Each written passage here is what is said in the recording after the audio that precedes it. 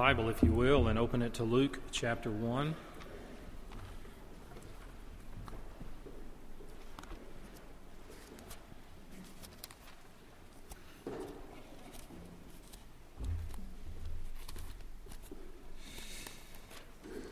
It's page 855 in one of these Bibles in the pews.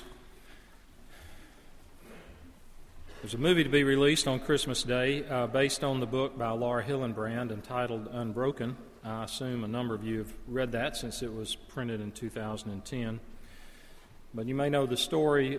It's about the life of Louis Zamperini, who experienced a measure of fame in his youth and his college years as a runner. Thought he would be the first man to break the 4-minute mile, and then World War II intervened. And it tells about his entrance into the armed forces, become a bombardier on a plane, and then surviving over 2 years in a Japanese POW camp. It is a powerful, powerful book because it's such a powerful story, a story of courage and hope and perseverance, and how the gospel of Christ transform a life. Now, I have no idea if that last part will be in the movie. Now, you've got to understand, the geniuses in our city come to the first service. So they all approached me after I said that at the first service, said, "Oh, I know, I've got the inside scoop. There's going to be no Christianity in that." And I thought, well, that makes sense. I mean, why would you include what the whole story rests on? I have no idea if that part will be in there or not. But I read the book on a Kindle, which included an interview with the author. And I mentioned at the first service also that I thought the Kindle was the greatest invention since fire. But I rethought that between services. And I looked up greatestinventions.com, not really. And really the first greatest invention was fire, second was the wheel, third was the TiVo, and then fourth was the Kindle. So I was wrong on that. In the back of the version I read, the reason I told you that, there's one other thing about a Kindle, is that if you know it measures your pace that you're reading. And so you can look down after you've been reading a while, it will say at this rate it will take you 8 hours and 7 minutes to finish. Mine says, since you're from Alabama, you'll never finish. At the back of the book, though, there's an interview with Laura Hillenbrand, with the publishers, and I was keenly struck by one question. It said, "What to you is a good subject? What do you look for?" See, this was her second book. Her first was Seabiscuit. She researched this book 4 years before she wrote it. And she made this comment. She said, "You cannot truly understand an individual unless you understand the world he or she inhabits. And in illustrating that individual's world, you will, hopefully, capture history in the accessible, tactile, authentic way in which the times were actually experienced." And then she said, "In Unbroken, I tried to paint portraits not just of individuals, but of their times." I think Luke, who's noted by many secular and religious historians, is seen as one of the most accurate historians of ancient history. He would have fully agreed with what Laura Hillenbrand said currently, because as he records for us the events surrounding the birth of Jesus, he goes into great detail as to who was who and where they were and when this happened. And he begins with a phrase that tells us about the times in which they lived. And it's in verse 5. Let me read the first few verses. "In the days of Herod, king of Judea, there was a priest named Zechariah of the division of Abijah. And he had a wife from the daughters of Aaron, and her name was Elizabeth. And they were both righteous before God, walking blamelessly in all the commandments and statutes of the Lord. But they had no child, because Elizabeth was barren, and both were advanced in years. Now, while he was serving as priest before God, when his division was on duty according to the custom of the priesthood, he was chosen by lot to enter the temple of the Lord and burn incense. And the whole multitude of the people were praying outside at the hour of incense. And there appeared to him an angel of the Lord standing on the right side of the altar of incense. And Zechariah was troubled when he saw him, and fear fell upon him. But the angel said to him, 'Do not be afraid, Zechariah, for your prayer has been heard, and your wife Elizabeth will bear you a son, and you shall call his name John. And you will have joy and gladness, and many will rejoice at his birth, for he will be great before the Lord. And he must not drink wine or strong drink, And he will be filled with the Holy Spirit even from his mother's womb. And he will turn many of the children of Israel to the Lord their God. And he will go before him in the spirit and power of Elijah, to turn the hearts of the fathers to the children, and the disobedient to the wisdom of the just, to make ready for the Lord a people prepared. Now Luke begins with a phrase that tells us how difficult times they were living in. He says, in the days of Herod the king. That's very important, because history tells us Herod was a tyrant. And the Romans in the Roman Empire had put Herod in Jerusalem as a puppet king. History tells us he was ruthless. He was powerful. He was famous not only for construction and architecture, but for murder. He murdered members of his own family. He's responsible for the murder of the boys around the area of Bethlehem around the time of the birth of Jesus. So Herod's name is infamous, and Luke wants us to know. He reminds us that that's who was in charge, you might say. That was the ruler who set the tone around these events of the birth of Jesus. We also know these days were spiritually barren days. There had been no prophet in Israel for 4 centuries. For 400 years, there had been no voice from God. Just think back in our own history, 400 years. And if you thought, well, there's been no message during that time, many of the people did what we would have done. They had become very skeptical. They had become secular. Even though they were Jewish by background, they were secular. A lot of agnosticism. But in contrast to that mindset, Luke introduces Zechariah, a simple married couple, Zechariah and his wife. And they had not turned from God. They had not given in to skepticism or secularism. And it tells us in verse 6, they were both righteous before God, walking blamelessly in all the commandments and statutes of the Lord. We're also told a little bit here about them from a standpoint of personal discouragement. It says that they were up in years, but they had been unable to have children, it says in verse 7. In a society like that, in ancient Israel, a woman's value in a family was measured to a great extent by her ability to bear children. And so to be getting up in years, and from all indication past the years that someone would have a child, would have been a source of, we assume, of hardship and discouragement. And no doubt they probably prayed about it many, many times, perhaps less so as they got older. But the point is, despite probably personal disappointment that they lived with every day, they were still faithful to God. They had not abandoned their faith. Now, I think that's important for us to know, because when you deal with difficulties, the same difficulties that are chronic on a day in, day out, year out way, it's easy to become cynical and harden your heart. And we need to know our times. It's obvious, and I almost feel foolish stating it. It's not the same America or the same world as 100 years ago or 50 years ago or even 5 years ago in many ways. And the hostility toward Christian faith just grows more and more in our part of the world. We're saturated with it. But we need to know, and I need to know as a pastor, we being in the United States, we have not had a major spiritual awakening, at least for 2 generations. My generation never saw it. The generation before me never saw it. Oh, I was in places where lots of people became Christians, but from when I read history about real awakening, or call it revival, whatever phrase you want to use, I've not seen what I'm going to read for you here from Martin Lloyd-Jones, who wrote this in his book entitled Revival. From his study, he said, true revival is characterized by the Holy Spirit coming down in power upon individuals, or upon an entire church, or churches, or even an entire country. It is a visitation of the Holy Spirit. It shows itself by people having an awareness of spiritual things they never had before. They are consumed with the Bible. There's a pervasive awareness of personal sin and guilt, and a casting of themselves upon the mercy of God. They are concerned about their family members and friends and talk with them about their souls and the mercy of God. Continual prayer and intercession is a mark of revival. Mass conversions take place, some in church meetings, others at work or at home or in the middle of the night. Time seems to be forgotten. People will enter into prayer meetings or worship services in the evening and not cease until the sun comes up the next morning, and nobody is aware of the passing of the hours. It is like heaven on earth.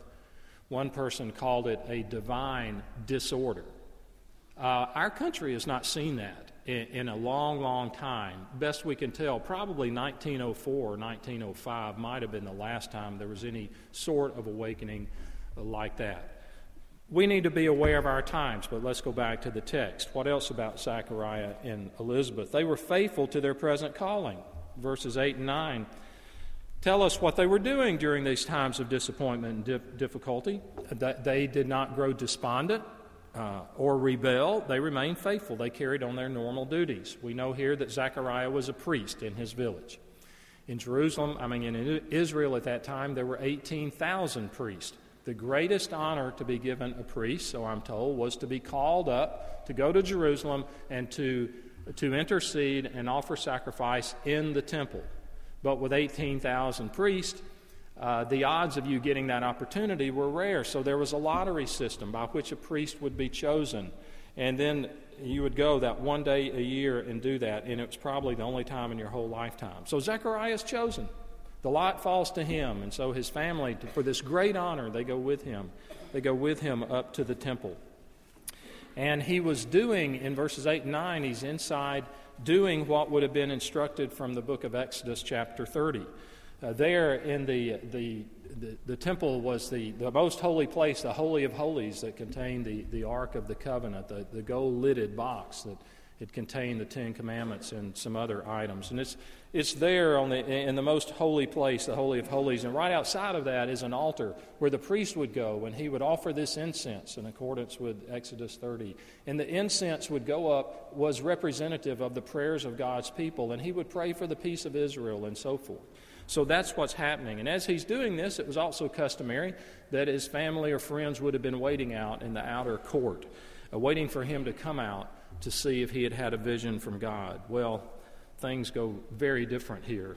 And Luke tells us in verse 11 that while Zechariah is there offering this offering at the incense there at the altar, that there appeared to him an angel of the Lord standing on the right side of the altar of incense. Now, Luke never saw an angel. He had never seen one. And this was not normative that this happened, and yet he writes it just almost as matter of fact. And it seems to be matter of fact because Luke would have no more written about an angel appearing than you or I might not have done so had he not known about this and believed that it happened. So Zechariah responds when he sees this angel the same way I would have responded, or perhaps you would have responded. Terrified. He is terrified. It says that fear fell upon him. And so the angel's first words in verse 13 are, "Do not be afraid." And then he says, your prayer has been heard. Imagine that happening. A few minutes ago we had a prayer, and John Kinzer led us in a corporate prayer that we were to pray along silently. What if right when that finished, this angelic being appeared in here and looked at us and said, your prayer has been heard? Well, after we got over our terror, the first question might have been, which prayer? Which prayer have you come for? Perhaps did he mean that Zechariah and Elizabeth, their prayers for a child that they had prayed? Maybe, but most probably what he meant was the prayer Zechariah was offering as the priest, which was for the peace of Israel, for God to send the Messiah, the one who had been promised all through the Old Testament. And then also about what the angel says to him, it seems that was the prayer he's talking about for the Messiah. And so he gives a promise in verses 13 and 17. I won't reread it. But about this one, and they would have a son, even in Elizabeth's old age, and they would name him John, and he would be great before the Lord. Zechariah, even beyond being stunned, there's unbelief there. He says, how can this be? And his doesn't seem to be a question like Mary asked, how can this be? As though, how is this possible? Apparently, his is more from unbelief and lack of expectancy that God would do this. And so he will not speak from that point on. And the angel identifies himself, I am Gabriel. I stand in the presence of God. Now, Zechariah would have known exactly who Gabriel was, just like every priest and every scripture-reading person of that day. He had appeared in Daniel chapter 9. He was a messenger from God. So it's not only an angel, it is the angel who is God's, more to say, personal messenger. And so Zechariah is unexpectant in his prayer. Expectancy in prayer is trusting God to respond and trusting God to answer. And Jesus told several parables about expectancy in prayer. He told about the neighbor who needed 3 loaves. He told about the widow before the judge. And he urges us, his children, to be expectant in prayer. And the main reason we should be expectant is because God is generous, that our Heavenly Father is generous. Do you pray with expectation? How specific are your prayers? I mentioned at the first service that the one thing I prayed for the longest was the conversion of my own father.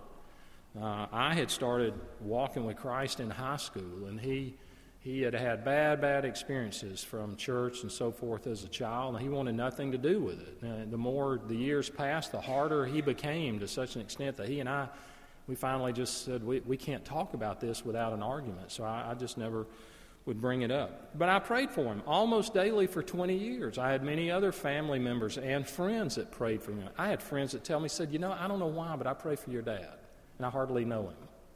Well, after 20 years, we're living here in Macon, and my mother tells me that the pastor at that church that my father had gotten to know through hospital visits, my dad had been sick, he had told him, so I want to come see you. I want to come see you at your house now that you're out of the hospital. I want to talk to you about your soul.